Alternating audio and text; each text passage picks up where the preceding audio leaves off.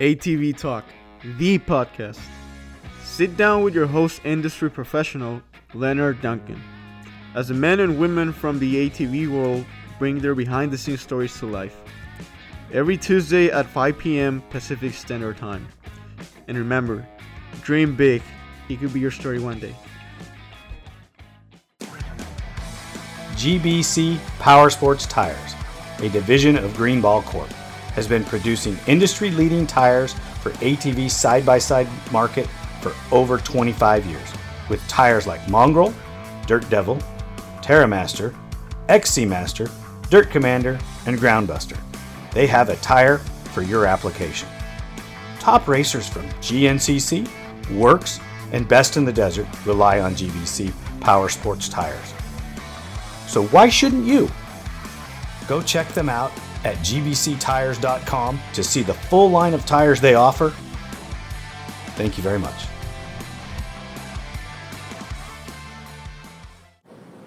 I'm not sure. I've never participated in a Heartland Challenge, but I'm sure that they're tough. That's what everybody tells me.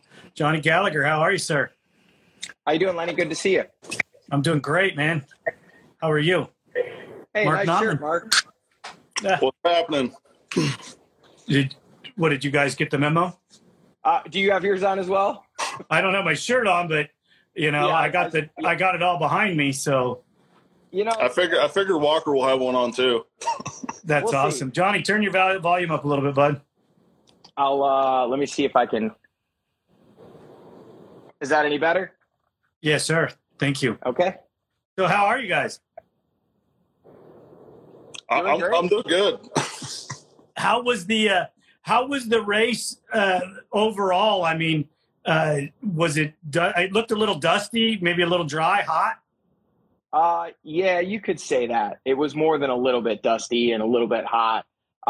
It was definitely the hottest Heartland Challenge that I've ever raced.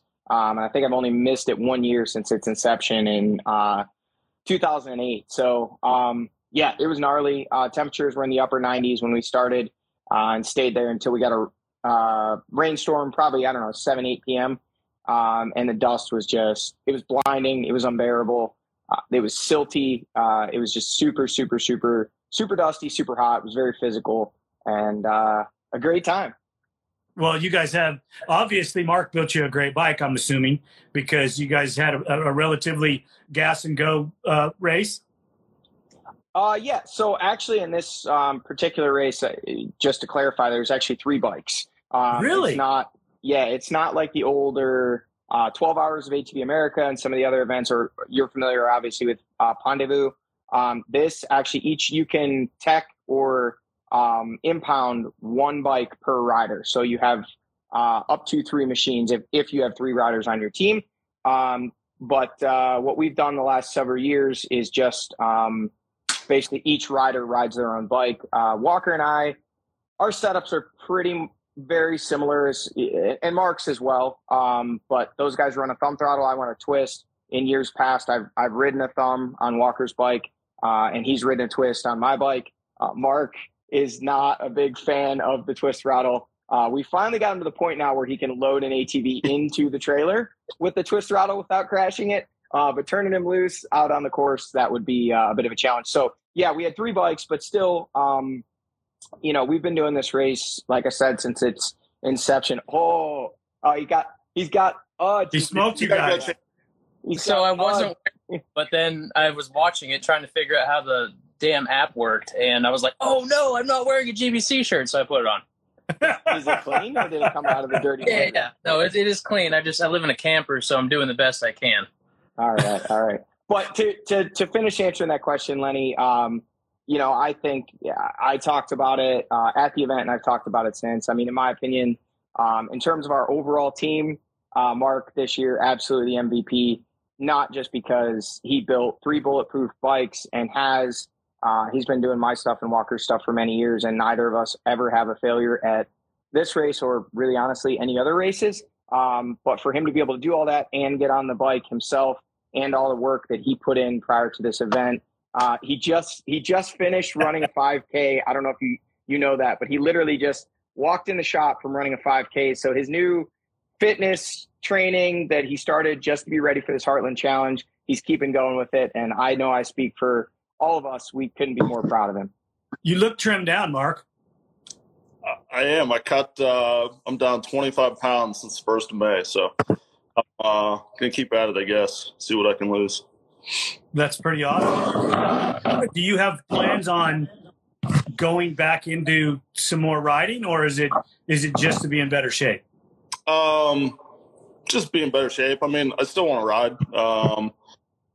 Last year I did the Heartland, raced the local a couple weeks after, and then the bike pretty much sat until I guess middle of May, 1st of May, I think, this year. So took like an 8-month hiatus there, got married, did all that, and got the quad back out. Figured I'd start getting ready sooner than later, like I normally do. Walker, are you feeling a little threatened? Am I feeling threatened? Yeah. Absolutely. But I feel better about that. What was that? I said, but I'm not getting married anytime soon, so I feel better about that. So nice. That's too funny. I have a long way to go before I can catch Walker, so he's good. Well, that is true. He didn't win all those titles because he's slow. That's for sure. That's right. Hey, I do have this question. Who put this all together and started getting you all guys deciding that you wanted to team up? So I'll take this one. So basically, Harlan Foley and Andy Kiner, who's the promoter of the Iowa ATV series and also the Heartland Challenge. Harlan was instrumental in getting this started in 2008. GBC jumped on board right away when they heard about it. Basically became the title sponsor and helped, get things going for the first event. So super last minute. Walker, I think you came out and ran a youth team the first year. Not a youth, but like you ran like a schoolboy team or something like that. Yeah, there's a little bit of a gray area. I feel like I was on a 450, but I don't think I was supposed to be. But let's not talk about that. Yeah. But because I wouldn't, the last time I raced a 400 was at the 12-hour prior to that in Texas. So I was definitely on a 450, but I don't remember how that all worked. Like if we were actually on a schoolboy class, I think maybe. Yeah, I think you guys raced, maybe it was either schoolboy or A, but so the very first year, Lenny, like 2 or 3 days before the event, I didn't even ride for GBC at the time, but they put up a really nice purse for this race. It was $7,500 to win the first year. Myself, Brandon Summers, and Taylor Kaiser, some blasts from the past, were hanging out like a couple days before the race. We found out about the purse. We literally bribed Taylor to not go back to Florida that night when he was planning on leaving. I won't go into the details of exactly what we had to do to bribe him because it's not fit for this podcast. But it involved some, a good time. And the next morning he woke up and he was like, all right, yeah, let's do this. So we loaded up and went out to Iowa. Myself, Brandon Summers, Taylor Kaiser won it the first year. Mark, I know, had done the 12 Hours of ATV America a few times on, I think, a B class team and an A class team, also with Brandon Summers and some other guys. And like I said, Walker, the first year, was out there. So I don't think Mark was there the first year, but how this team that you're looking at came together. So the first year I won it, didn't go back out for the next couple of years as a racer, but I started working with GBC. So I was going just kind of helping with the event and being there on behalf of GBC. And Taylor Kaiser and Walker Fowler had teamed up by then, as well as Thomas Brown in and out there for 1 year. They won it, I think, 2 times in the interim. And then in 2012, I don't really remember how it came about, Walker, but I think we were just hanging out a lot. And I think at that point, Taylor wasn't racing full time anymore. And you had at that point departed Balance Racing and you were doing your own thing. And we talked about it. We actually teamed up with Gabe Phillips the first 2 years. And then Cole Richardson for, I think, 3 years after that. And then Cole broke his wrist coming into the 2000. Mark, did we figure out, was it 2016 or 2017? I think 17, because 17 was the first year that I did it. Okay, so then coming into the 2017 edition, Cole had some wrist issues and was having to have surgery and had some other stuff going on. So he wasn't able to race it. And Walker and I, we had won it a bunch of times in a row leading up to that, like I said, with Gabe Phillips and Cole Richardson. And like, I think it kind of started almost as a joke. Mark was like, well, I'll race it with you guys. And he hadn't really been riding a lot. So we were like, okay. And it started from there. And yeah, it's just kind of, we've stuck with this team since 2017. So of the 5 years that they've run the race, we've won it 4 times because they didn't run it in 2020, obviously due to COVID. That's awesome. You can see in the comment section, Walker, you just have a ton of fans and people are just chiming in, you know, giving you encouragement and telling you to do good and win races. And that's pretty awesome to see that you have such a large fan base. Yeah, I'm trying to reply to some of them. So if it looks like I'm not paying attention, I was noticing that. And I'm like, oh, my goodness, there's a lot of people that are chiming in. So that's really awesome to see. And this is definitely the first time I've done like quad person live thing. So this is pretty cool. So thanks for having us on here, Lenny. Oh, no, you guys are awesome. I'd love to do more of this. I was talking to Paul Turner. I'm sure you know who Paul Turner is from the Motocross Nationals. And him and I were talking about possibly we would love to build a bike and come out there and see what it's like to do one of those challenges and try our skills at building a bike as good as Mark's. I mean, I don't think we could the first time. Mark, I'm sure you'll have to give us some pointers because we don't like trees. PT's my man. I'll gladly help out. Well, awesome. We'll have to see if we can get a group together and get a bike out there and come out there and run with you guys. So, Johnny, I wanted to ask this question to you, and then I'll let the other guys talk a little bit because we've been manipulating it a little bit. I'm a talker. How many times have you won the race itself? So I've been a part of a winning team at the Heartland Challenge. I believe I'm correct in saying this 9 times. 8 of those times, Walker has been a teammate of mine. And like I said, the very first year, myself, Taylor Kaiser, Brandon Summers won it. And then as this configuration, we've won it 4 of the last 5 years, a total of 4 times. So yeah, I think they've run it 13 years. And I've been on the winning team 9 years. And Walker actually has me by 1. He's been on the winning team 10 times because he won it obviously the same 8 times with me and then twice with Taylor Kaiser. So, well, that's what was my next question to ask Walker, how many times he had won it. And Mark, how many times have you built the winning machines for the race? So 14 would have been the first year they won it, I believe. Because I started working for Walker in 13. They didn't win it in 13. So, yeah, 14. So I guess all but one. 7 of them, I guess. Wow, that is really impressive. You guys make a great team. And Walker, do you feed off of the things that Mark does for you as far as giving you more confidence to ride harder and be maybe more aggressive? Absolutely. The speeds that we're running and just the longevity that the machine needs to go, I don't have to worry about it. If you have in the back of your mind thinking, I'm going to break a ball joint or all that, is something rattling loose, it causes you to not ride to your full potential. You slow down, you start thinking maybe, I don't want to go as fast because what if, and I've never really had that what if. The only what if I've ever had is when I have to work on the bike. And basically some of my bigger injuries or bigger crashes are because I had to be my own practice bike mechanic in a local race. And, hey, did you tighten that? Yeah, I think so. And no, I didn't. And, bad things happen. So when Mark touches the bike, I'm not concerned. That's awesome. It takes a lot of pressure off of me, and it allows me to focus on what I need to do. So, Mark, when are you going to not let him work on his own practice bike? I try to do that very often, but, there's times that I want to go out and race too. And that the one instance he was talking about was probably the last bad crash he had.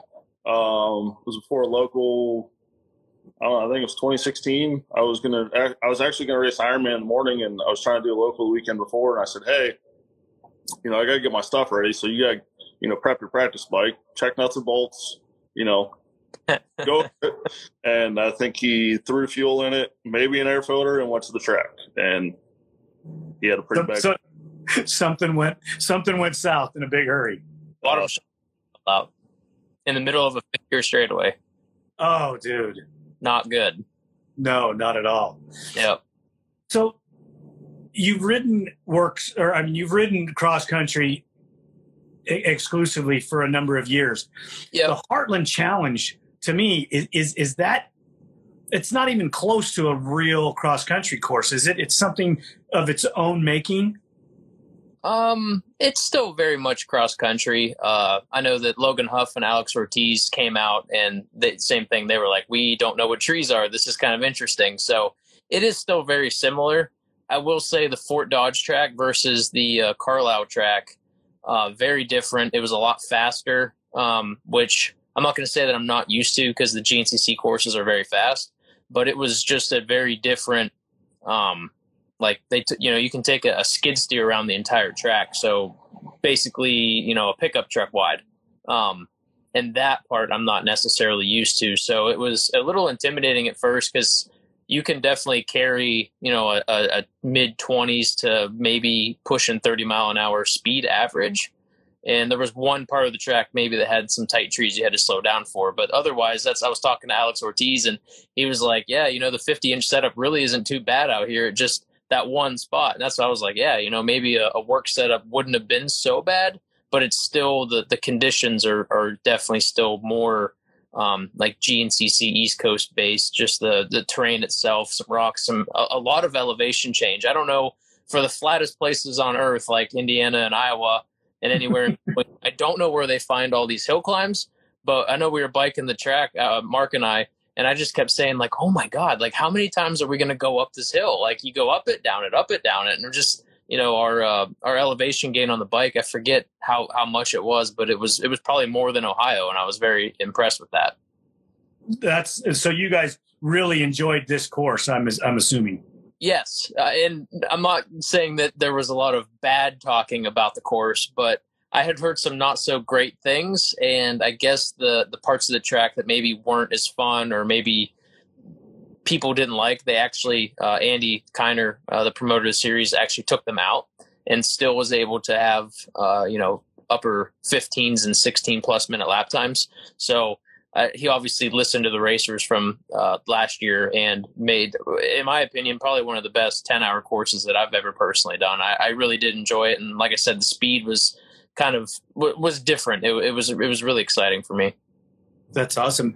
Mark, how did you handle going from not racing at that level to just jumping in with these two guys and rolling right into their speeds and not being an anchor, I definitely still felt like an anchor, but I guess 3 months leading up to it, I did a bunch of running, so I think that definitely helped. If I would have come off the couch like I've done years past, I definitely would have suffered. But no, it was good. I enjoyed getting back out there, and even just not doing the running, I put in quite a bit of seat time. And how many hours did you put on the bike this year, Mark? I think I put 25 or 30 on it, and last year I put 15 maybe. Yeah. So definitely rode quite a bit. Had these two riding during the week, so it was we played a game of cat and mouse. I'd go out front, and they'd give me a minute or two, whatever, and try to run me down. So it was good practice for all of us. That's great that you guys can work so well together. Did Walker and Johnny coach you up? I don't think they ever coached me up at all, but they helped me out every now and then. And I made some bike changes actually before Heartland. Didn't even ride it. Was checking ride height and stuff, and realized it was a little low, so we raised it up. Walker and I did, and he was actually playing mechanic one day. He was setting front end and all that. So nailed it the first time, so I can't complain. That's nailed it. That's great that you guys work so well together. it's probably because you've been together so long that you can almost read each other's minds. Yeah, I mean, obviously we've been friends for a long time before we even started working together, and then this is year 10 working together, I think. So I think so. Yeah. Been a lot of years, but yeah, we work well together, and it's fun. Hey, Walker, they love you. I see that. I can't say the other part though. Right. What was your funnest portion of the track? I don't know. I think the track flowed really well this year.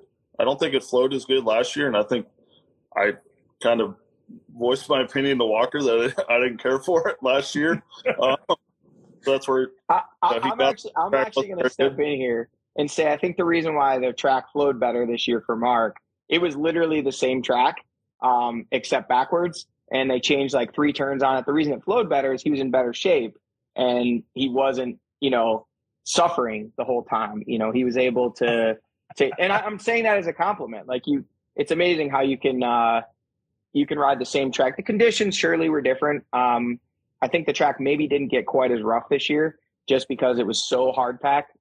It didn't like chuck out and get the holes like it did last year. But I don't think the flow was any different at all. So that's a testament to how much Mark's training and riding coming into it helped. It's just like Flamingo Ranch. You ride it one way, it's awesome. Flip it around, it's terrible. Hey, hate on the ranch, bro. So, Walker, did you have any battles during the race, specifically with Josh Merritt's team at all? When I was on the quad, no. We were either like far enough ahead, and that's a lie. It was really dusty. So the first hour or so, it was basically like I knew I was going to be able to keep maybe 20 or 30 seconds on. It was Hunter Hart started for them, and then he actually had a mechanical the first lap. So then he pulled in and they threw John Glada Jr. on the bike, and that it was like I had gained a pretty big lead at that point because you're going to lose some time. The way the impound was set up, they didn't lose as much. But my goal was to go out there for the first 2 hours, get the biggest lead that I could get, and then hand it off. And it literally just kept doing this. I got it up to over a minute, and then Glada on the speedway, which is probably my favorite part of the track. It was just maybe the only place that there was a little bit of a break, but at the same time it wasn't. Whoa, Johnny, where are you going? I'll be back. My phone's dying. It was there was at least a minute out there, and you could kind of judge your lap time, or if you were like, okay, I got a pit board that said I was 45 seconds up, and John was at this tire. As long as I'm at that, I'm on the same spot on the straightaway, and he's at that tire, I didn't lose any time. So some laps he'd be a little bit behind it. Sometimes he'd be a lot closer, and I was like, okay, that wasn't a good lap, or yeah, man, I had a good one. And I think the strategy did work out pretty well, though. I did, I believe, 4 laps, stopped and got fuel, and then I actually lost track of how many I was doing. I needed to do 8. I only did 7. So that was on me. Mark's like, 2 more. And I was like, no, 1 more. I'm tired of it. But, I handed the bike off to Johnny with maybe about a minute gap. And then he had a few difficulties the first lap, but then he battled Josh Merritt pretty closely for an hour. And then we threw Mark out there. He did a fantastic job, but he had no seat for an entire lap, so we lost a little time there. I jumped on the bicycle in the middle of the race. I go try to find a seat. One of the course marshals had already brought it back. I was literally passing 4-wheelers on a bicycle and shirtless. And someone after the race was like, yeah, there was this weird shirtless man riding very fast on a bicycle in the woods. And then we found out it was you. And I was like, yeah, I just was like mid-changing and heard Mark lost his seat, so I just took off.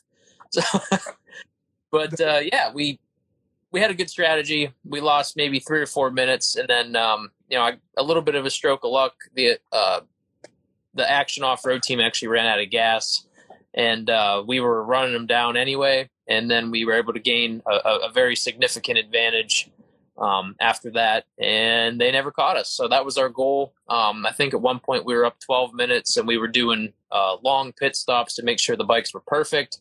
Someone put tools in my hand, which is a terrible idea. So we had the world's longest like chain adjustment stop ever, but I did my best. I kept running people's feet over trying to roll the tires back and forth to get the adjustment right. I'm like, you guys are not helping me. Someone move.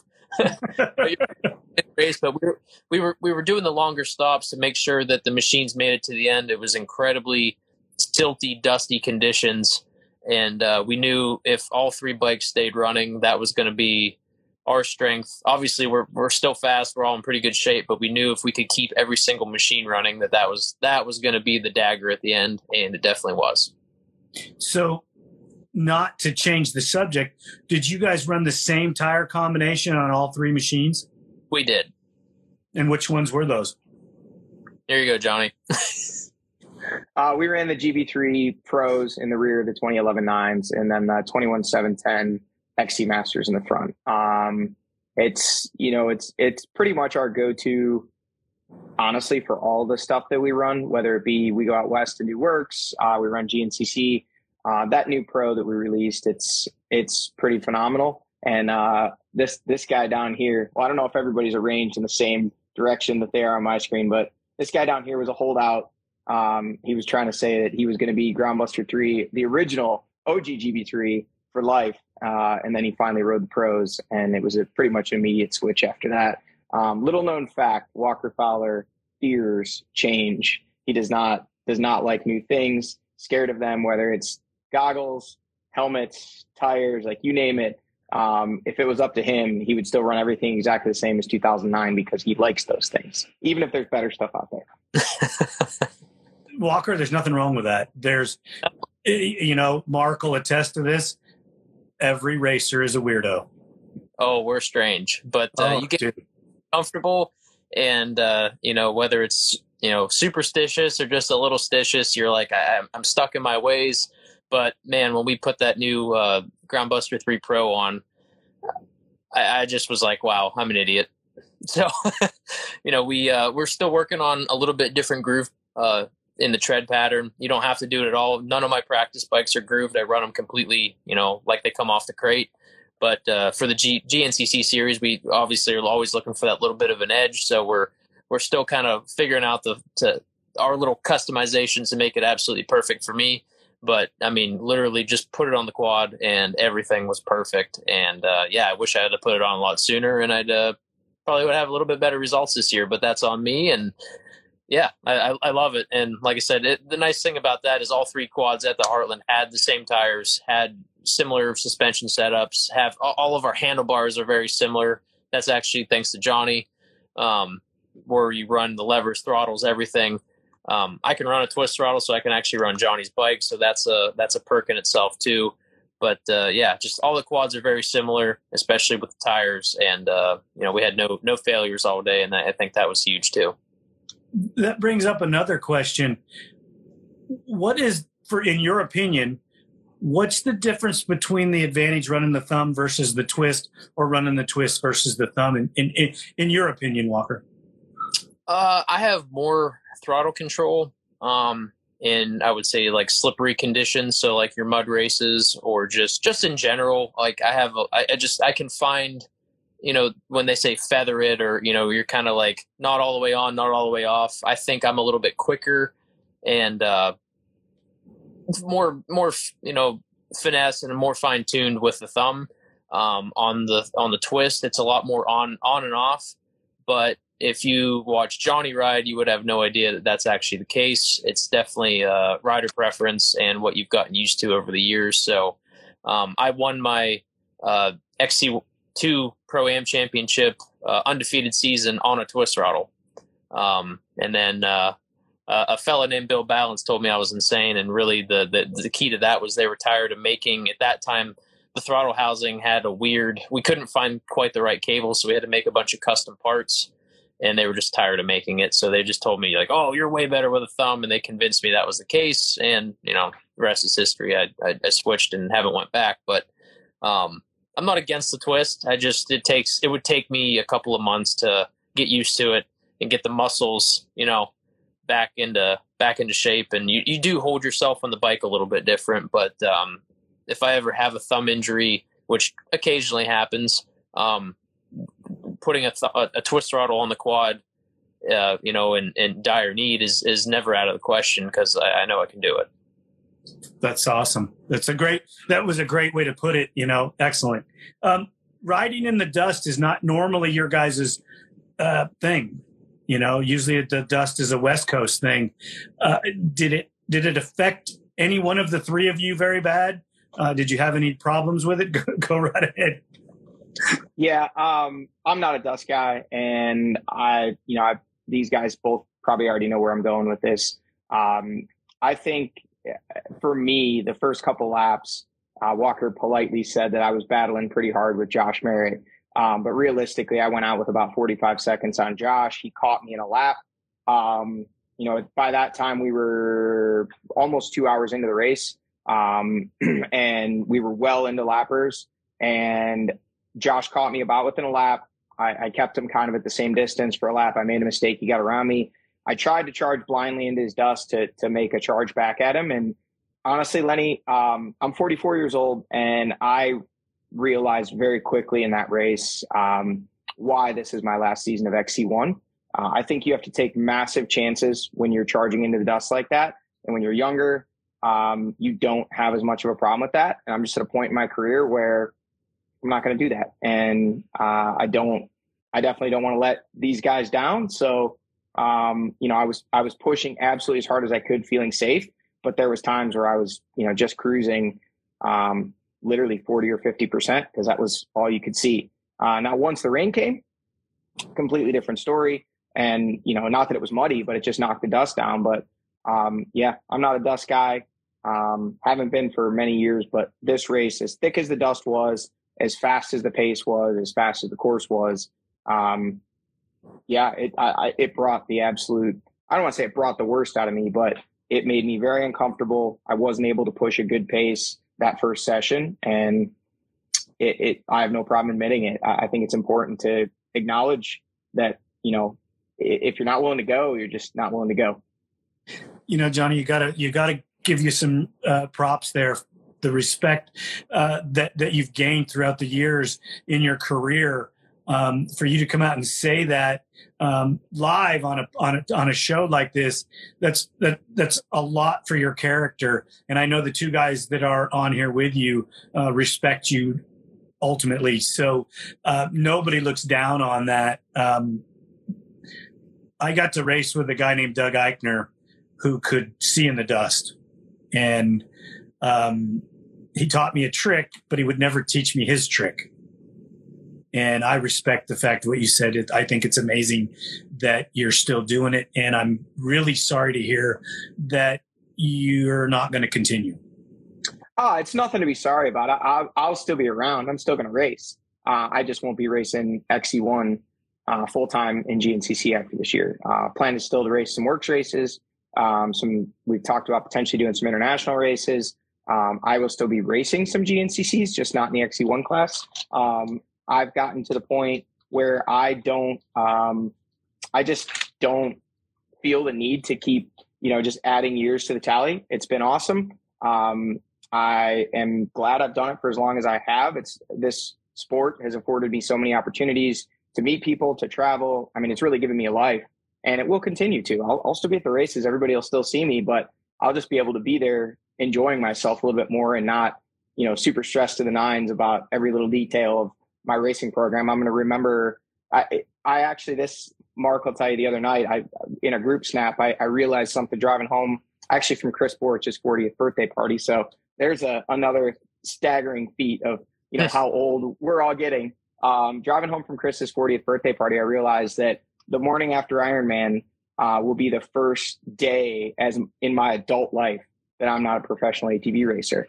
I turned pro when I was 17 years old. So I'm 44 now. So yeah, it's going to be interesting. It'll be like my first day in a whole new world. Mark, please tell me he's not going to 4x4s. If he does, I'm out. Sorry, bud. No. Mark's still going to be wrenched on my stuff. and I'll still be racing the Yamaha YFZ 450R. Plan is obviously to keep all the same sponsors. And like I said, I'm going to have a lot of fun. I'm going to hit events here and there, but there just won't be that chasing points. It won't be as when I race, I'm still going to try to do the best I can, whether it be in a pro class somewhere or an age class or amateur class or whatever it is. Of course, I'm still going to race at 100%, but it's just not going to be the all encompassing, life changing, every day of testing and training and riding and trying to be the best you can be. It's just going to be racing at the races. Come on, one more year, and then you can line up at the first round in 2024, and that would mark 30 years that you lined up in the XC1 class. Then you can move back to the age class. Come on, one more year. No, it's Lenny, like you said, I don't hide things. There's not a whole lot of bravado with me.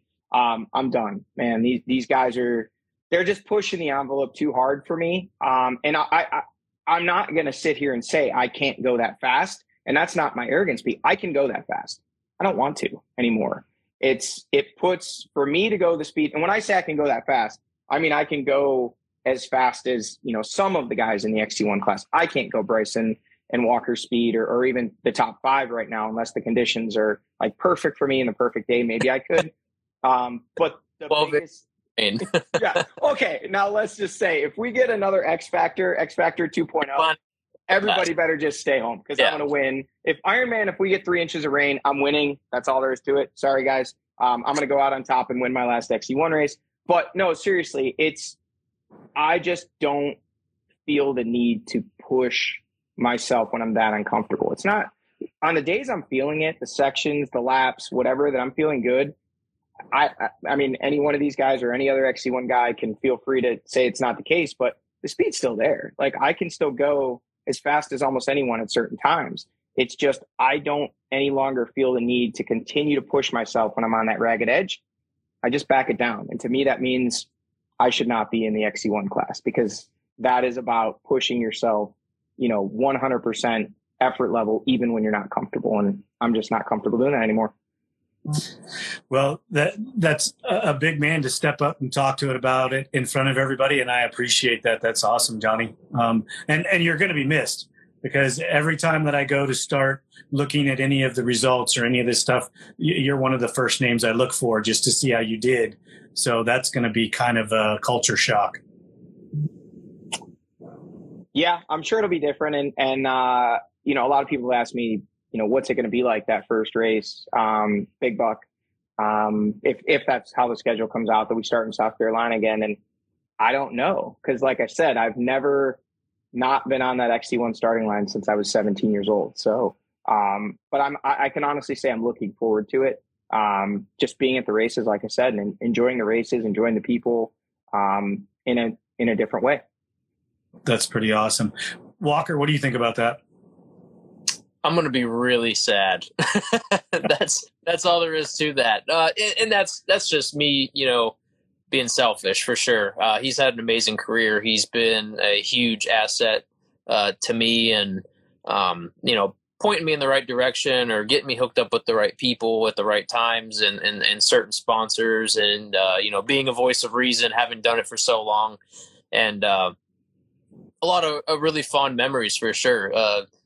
Just, a legend in the sport for sure. And it's going to be weird. Same thing. Not seeing, the number 13, 14, 8, what was another one, Johnny? 18. I think we figured it out. I've been every 12, number, 10, a lot of number 10. Every number in the top 10 multiple times, or top 20 multiple times. Except 17 and 20? No, I've been 17. I've never been 20. And this year was the first year I was ever 15. So, and I've never been better than 7. I've been 7 multiple times, but I've never been 1 through 6, and I've never been 20, but I've been every other number multiple times. Yeah, that's not seeing. Yeah. So, no, it's, I'm looking forward to it. It's going to be cool. And, these two guys here have obviously been along with so many others. I mean, Chris Borich, so many guys that have helped kind of prod me along throughout the years when I thought, maybe I was done. But, I can honestly say Walker, along with my buddy Kenny Schick, who actually filled in for Walker when he was sick last year and missed the Heartland. Those are the guys that I ride the most with during the week, and they are a huge part of keeping me going throughout these years, because, you know, when you're in your late 30s, like, there's not a lot left to prove. But when you get to ride with guys during the week that are fast, and, you know, you show those flashes of speed, it just keeps you pushing. And yeah, it's been really cool over the years, like I said, to get to ride with, even going back to the Bill Balance days, you know, riding with those guys. And, you know, it's definitely prolonged my career by hanging out with good people. And, you know, it's weird in a lot of ways. I look, Walker's coming up on his 30th birthday, and heck, I mean, I remember vividly watching him race, you know, on a mini quad, a little Casilla and a Cobra. And he'll tell you, he used to be a Johnny Gallagher fan, because we were from the same state, and he used to get mad after the races. I had a period in my career where I wasn't exactly killing it. And he would always say that he was disappointed. He told me this years later. He was disappointed in me because he knew I had more in the tank, and I wouldn't push myself, you know, to really do my best in some of those races. I was in a weird place, and that's true. I wasn't giving my all. And then I kind of reset things in like 2007, and really came back with a vengeance for the rest of my career. And I attribute a lot of that to, like I said, being inspired by guys like Walker. And I've, you know, since we're spreading a love fest, I mean, I've told Mark, just about every time I pick up my race bike, I tell him, hey buddy, like, if it wasn't for you, I wouldn't be doing this anymore. Cause I'm just over wrenching on things. So to be able to just drop off, you know, the race bike, pick it up, basically ready to go to the line, and know that it's 100%, you know, that's prolonged my career another, at least, I mean, Mark's been doing my stuff since 2013. So another 9-10 years, just because he's been doing my stuff. Otherwise I would have been done years ago. Well, that's a testament to you, Mark. Appreciate that. Are you gonna miss him? Yeah, it's gonna be weird. Like Walker was saying, I told Johnny a couple weeks ago that, you know, I'm gonna have to start watching the morning races now, and, you know, be pit guy for him in the morning. And he said, yeah. Pit guy, I don't need no fuel. He said, I can fuel myself. I don't need any help. But I'll probably, you know, definitely watch the morning races. Give me something to do in the morning, and obviously help out if I can. And yeah, it'd be different not seeing him out on the track. And I don't think anybody's gonna be ready for it. It's gonna be weird. No, yeah, I don't think there's gonna be a whole lot of dry eyes come Ironman, maybe all day. But yeah, it's weird to think that, you know, that was the last hurrah for Heartland too, I believe, right? Yeah, that's, you know, like I said, just not being comfortable in that dust. And this was the first year that I really felt uncomfortable at that speed in the dust. Like I said, once we got some rain, I was good. But, you know, going back to the Heartland, I mean, Walker absolutely carried our team this year. Mark was the MVP because he rode so well, given, you know, the amount of prep he has. He's not a full-time racer anymore, and the fact that he prepped the 3 bikes. Walker was just, you know, on another level speed-wise, absolutely shredding, got us out front, got us in the position to be able to win the race, and then continued to carry the team quite a bit throughout the rest of the race. I can say that I was solid, but I always am. Like, I just don't make mistakes. I don't break the bike. Like, I just go out there and I do my laps. And I think if you look at the lap time variants, mine were the closest to each other all day long, but they weren't fast enough. So it's time for me to step away and let Walker, you know, find somebody a little closer to his speed. And that's honestly a testament to the Action Off-Road team. You got 3 guys that are all 3, you know, solid top 10 GNCC guys right now. And cool for us, obviously, you know, Walker, Mark and I have talked about this. Walker, I don't know how much we have, but I kind of felt like going into this race, like on paper, we didn't have a chance, speed wise, but we had a Walker. So when you have a Walker, you always have a chance. And honestly, and I'm not just stroking Mark's ego when I say this, you know, I knew we'd have 3 bikes that would go rock solid all day long. We'd have no issues. That's just what he does. So I knew we were going to be probably the most solid team on the track for sure, in terms of how we were prepared, how our bikes were, and we had a Walker, and it worked out. So we were able to get the win. And I like the idea of, you know, of going out on top. You know, if Walker can't find another teammate next year and, you know, he needs me to come back, I'm not saying that I'm never racing the Heartland again. I'm saying I'm releasing him of his obligation. We won this thing 8 times. Go find somebody more your speed, buddy. Like I'm just not there anymore. in years past, our lap times were pretty close. He's always had an advantage on me, but it was like small. It was 15 to 30 seconds a lap, and this year it was more like over a minute. So it's time for him to go find somebody his speed, and I'm totally good with that. Well, hear this plan out first before you Walker, before you do anything. So let's just say we make sure that if it's dusty, that we get a water truck out there to water. Yeah. Okay. And Mark, you and I can sneak a big bore in there for him. Okay. Is there a CC limit for the pro class out there? There is. I'm sure there is. I'm sure it's 450. Who's gonna know? Hold on. Lenny, let me tell you right now, my bike was capable of going faster. I was not undermotored. I was shutting the throttle off because I was like, can't see, time for brakes. Okay, we'll put the spring on the other side. Yeah, it just holds it up the whole time. Right. Wide open, just pull the clutch in. There we go. It's an on-off switch, on-off. But then we're going to tape it to on, so you're still screwed. We've solved the problem, Johnny. Well, we'll discuss more at a later date. But as of right now, like I said, I'm releasing Walker to go find somebody more his speed. If we go back out to the Heartland, I'll be there cheering him on. Maybe I'll be on a plus 40 team, whatever it may be. But I think it's important for people to be real with themselves. And I just don't want to go that fast anymore.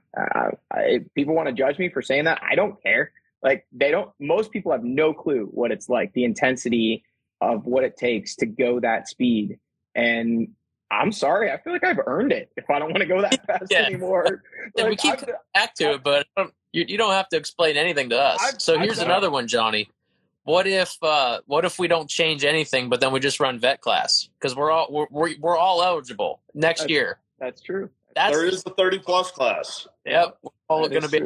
That's the hard part to believe. Yeah. So, yeah, dude. I don't think they want to let you go, Johnny. Yeah. Let's win the overall from vet. That would be pretty cool. Obviously, yeah, that would be cool. But we'll see. But like I said, the plan as of right now is release Walker. He had the opportunity to ride with Devin Feehan at the 9-hour just a few weeks before this. I actually had broken some ribs on a mountain bike, of all things, right after snowshoe. And just seeing those two and how impressive and how closely matched they were on speed, it really just got me thinking. And it's not fair to him. And I understand Walker would never complain.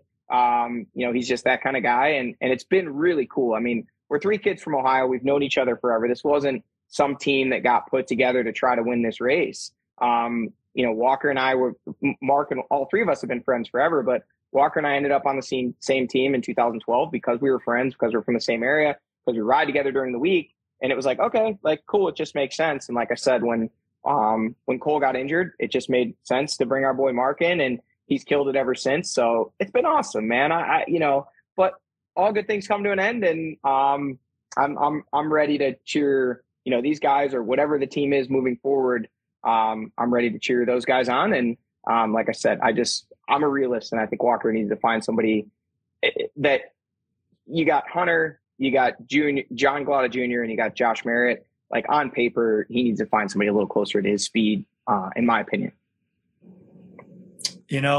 I think you let Walker and Mark decide whether they want to be without you at a given time. And Johnny, I would never, ever tell you to keep riding if you don't feel you should. I don't race anymore, but I test bikes. And there is a time when you step off that machine, even into test, and go, yeah, that's not what I want to do anymore. And it's because you're going too fast, or it's the speed that you're just not comfortable with, So I get it, I got you by a couple of years, and trust me, brother. Just a few. Yeah, just a few. You don't have to explain anything to me. But I know that these 2 guys down here think the world of you, and I don't think they're going to let you go that easy.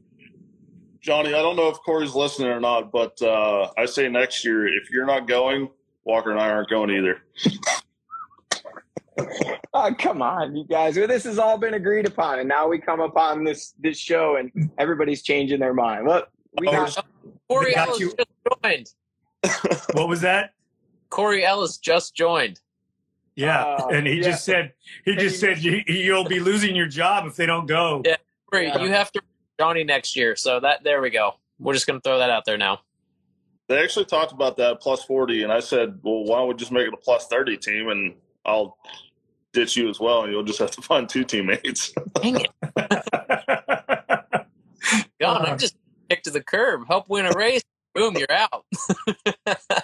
My ears were burning, Corey. Yeah. He knew that this conversation was happening. Johnny, I can just see it now that next year we'll be having this conversation again. Well, I guess it'll give us an opportunity to do another Instagram Live a year from now.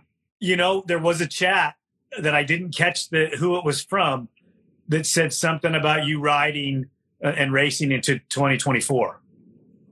I don't know where that's. I mean, let me be 100% clear. I am still racing. I'm not done racing. I'm done racing XT1 full time. I am 100% still going to be racing. And honestly, the more I kind of look at what I want to do, I might race more than what I do right now, but I just won't be focused on XT1 GNCC. I'm going to definitely going to have a bike out west, going to try to do some more works races, even in between GNCCs. I really enjoy those, and it's new. And I don't have to take it seriously. I have to race as hard as I can when I'm on the track, but it's not the all-consuming prep throughout the week, because there's some companies that I feel are at a point where they want more of they've told me they want more of my time, and they feel that my value isn't on the racetrack. Leave that to, Walker, and, we've got a great group of guys between, Yamaha, GBC, Fly, all the companies we work with. We've got guys that can go out and win races. I don't need to be that guy. I can be the guy that's doing the work in the office and on the emails and the conference calls and helping to build the brands. So they want me to do more of that. Well, why don't we get a Raptor 700 together, and me, you, and Mark race Vegas to Reno? There we go. Yeah, there's been some talk about racing a Raptor 700 somewhere, so that might be a reality. We'll have to talk about that. Well, I've been talking with multiple different people about it in different arenas, because I don't necessarily think it would be a good cross-country bike, but I think in the desert with not minimal work, but changing some of the components into the normal desert guys that run desert product, you could make that machine dominant very easy. Yeah. I mean, it's a great platform. I don't have a whole lot of seat time on that machine, honestly, but I got to ride it. That video that was actually just released yesterday, maybe, showing the 2023 models. That's myself and Dustin Nelson, riding those in those videos and photos. And the Raptor's a fun machine, man. It's a torquey little fella for sure. Well, we could get into that conversation anytime you want, as far as the way that we modified it to actually, we lowered the CG, and you change the A-arms and the shocks and put a different set of bars on there and do some different things, and ECU to get a little more power out of it. I think it's an amazing platform. I really do. I like it. I like it a lot. I just don't have enough help in the situation where to get somebody on board to get a group together to go race it. Mark, you ready to work on some Raptors? Sure. Let's go. We'll figure it out. Down there from Nick Deering, a younger GNCC kid, newer to the 450. He said should have raced the Heartland on a Banshee. Now we're talking, guys. So since you guys kicked me to the curb, I got a Banshee team. I'm going to find 3 idiots like me that want to race a Banshee, and I'm going to make Mark work on them. Mark, Dad work on them. I can fly out there and help you, Mark. It's okay. I work on a lot of Banshees. But Walker, we're going to have to run a twist throttle, though. That's fine. And we'll put the spring backwards and we'll just zip tie it open. That's the only way to ride that thing. Pretty much. I love the bike, though. But we'll make somebody in the chat was talking about Adam winning Vegas to Reno. Super impressive. Yeah, that was pretty cool. I didn't get to see the times, but yeah, you put it together and it would have been awesome. Walker, we could get the old king of the Banshee back out of retirement. I'm sure. You need to look at your comments there. Corey just came. Walker and Doug Eichner on a Banshee. Yep. Dude, I think I would die and go to heaven just to do that. That'd be awesome.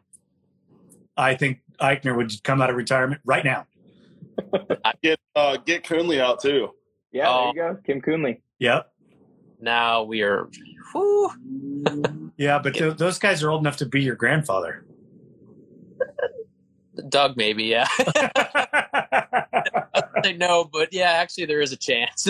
No, he's not old enough to be your grandfather. He's old enough to be your dad for sure, but definitely not old enough to be your grandfather.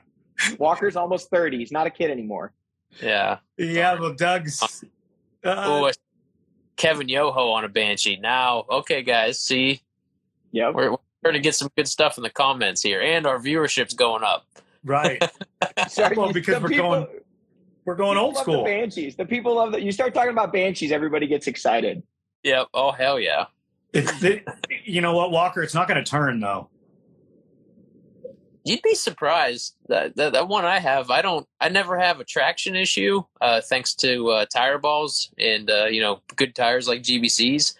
And it really doesn't turn bad. It does not have any brakes. That is my issue, and it obviously it overheats. I can't get the clutch to stop slipping. I cannot get that to get figured out. So, well, you call me up. We'll have a conversation and try to help you with that. Lenny, remember that conversation we had earlier about Walker shouldn't be working on things? Oh yeah, he's the one who works on the Banshee. Mark doesn't work on it, so the clutch slipping. Probably something done wrong. Would be my guess. I need to bring my bag of tricks and come east? Yeah. Yep. You need to come fix the Banshee. I think the last time he worked on his Banshee, he was changing the oil and he was putting the oil back in and had like 5 or 6 quarts in it until he realized that he forgot to put the drain plug back in.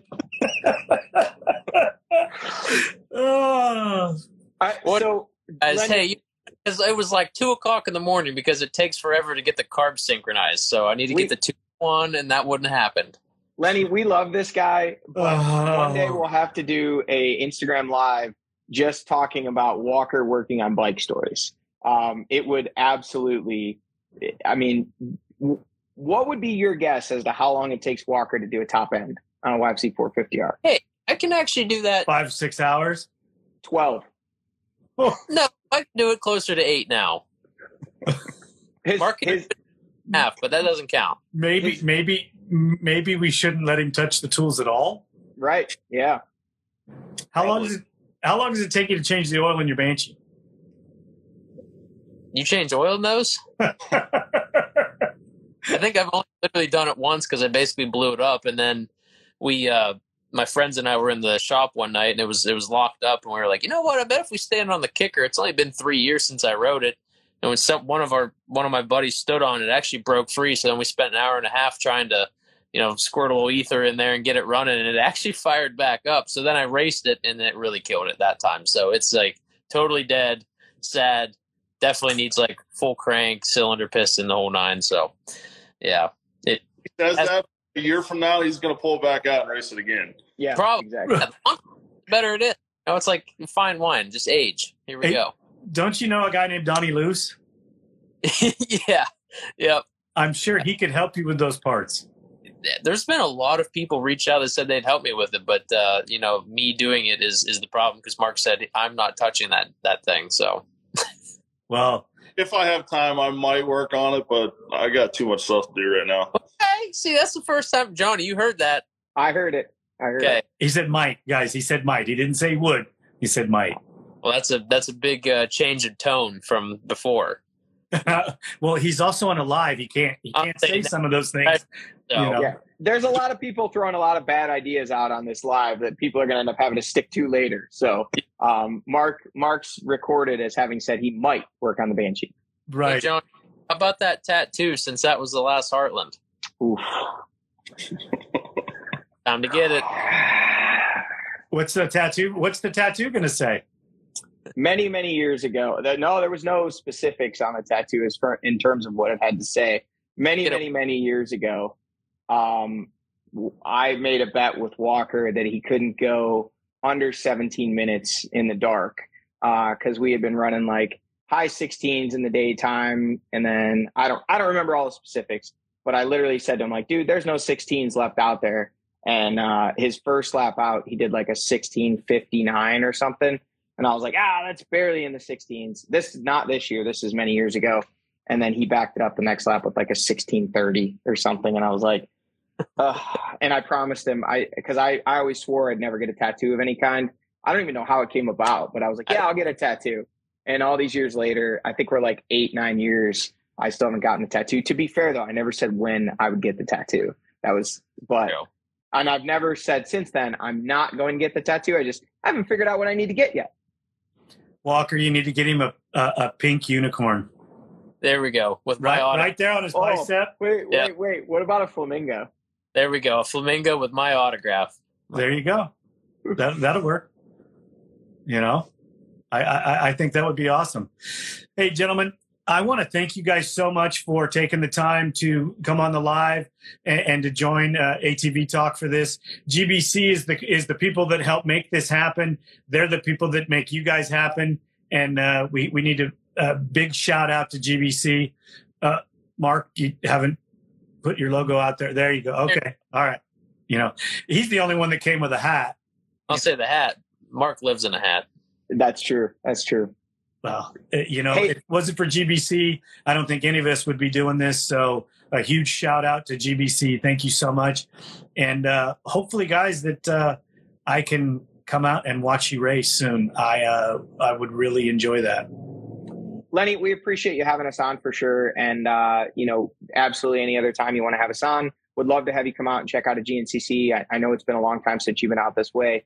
But while we got some people watching here, we'll hype this up a little bit. Walker will be making the Works race this year. The bike, Mark has already got a big chunk of the bike done. I actually was there and saw it yesterday. So let's start hyping this up. You know what? He was supposed to make it out last year. Obviously had some injuries and issues after the final round at Ironman. So the plans are in place. We're going to be out there. We're going to be at Prim. I believe it's the last round. It's the weekend of November 5th and 6th. I'll be there. Walker will be there. Josh Merritt, I believe, is going to come out again. I'm not sure what. I know there's some rumors of Hunter Hart, possibly Joel Hetrick, a whole bunch of others, but lock, stock, myself, Walker, Josh, Mark will be out. I think Mark's actually going to race the Works race as well. I think he's going to race Corey's bike in whatever class. I don't know what class he's going to race, but it's going to be cool, and we're looking forward to coming your way. We had a blast last year, and definitely looking forward to doing it again, and we'll see you there. Well, you know what? Let's if this is going to happen, let's work it out so that we can all get together and sit down and do a live show just like this, but possibly all together. Absolutely. All right, gentlemen. Hey, thanks again so much for coming and joining me. And we will be in touch about doing this again. The team here at ATV Talk would love your feedback. Please email us at hello@atvtalkpodcast.com. San Diego's Body Evolution and Wellness Center.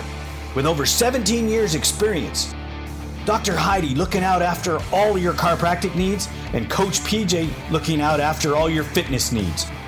Visit our website, www.bodyevolution.org, or call for an appointment, 619-987-8875. Duncan Technologies International. More than 33 years in the industry building racing programs and ATVs around the world. We build winners. Thank you for listening. We hope you enjoyed the episode. If you did, don't forget to rate us on all the available platforms and share us with your loved ones. Follow us on Instagram and Facebook for more ATV Talk news. See you next time.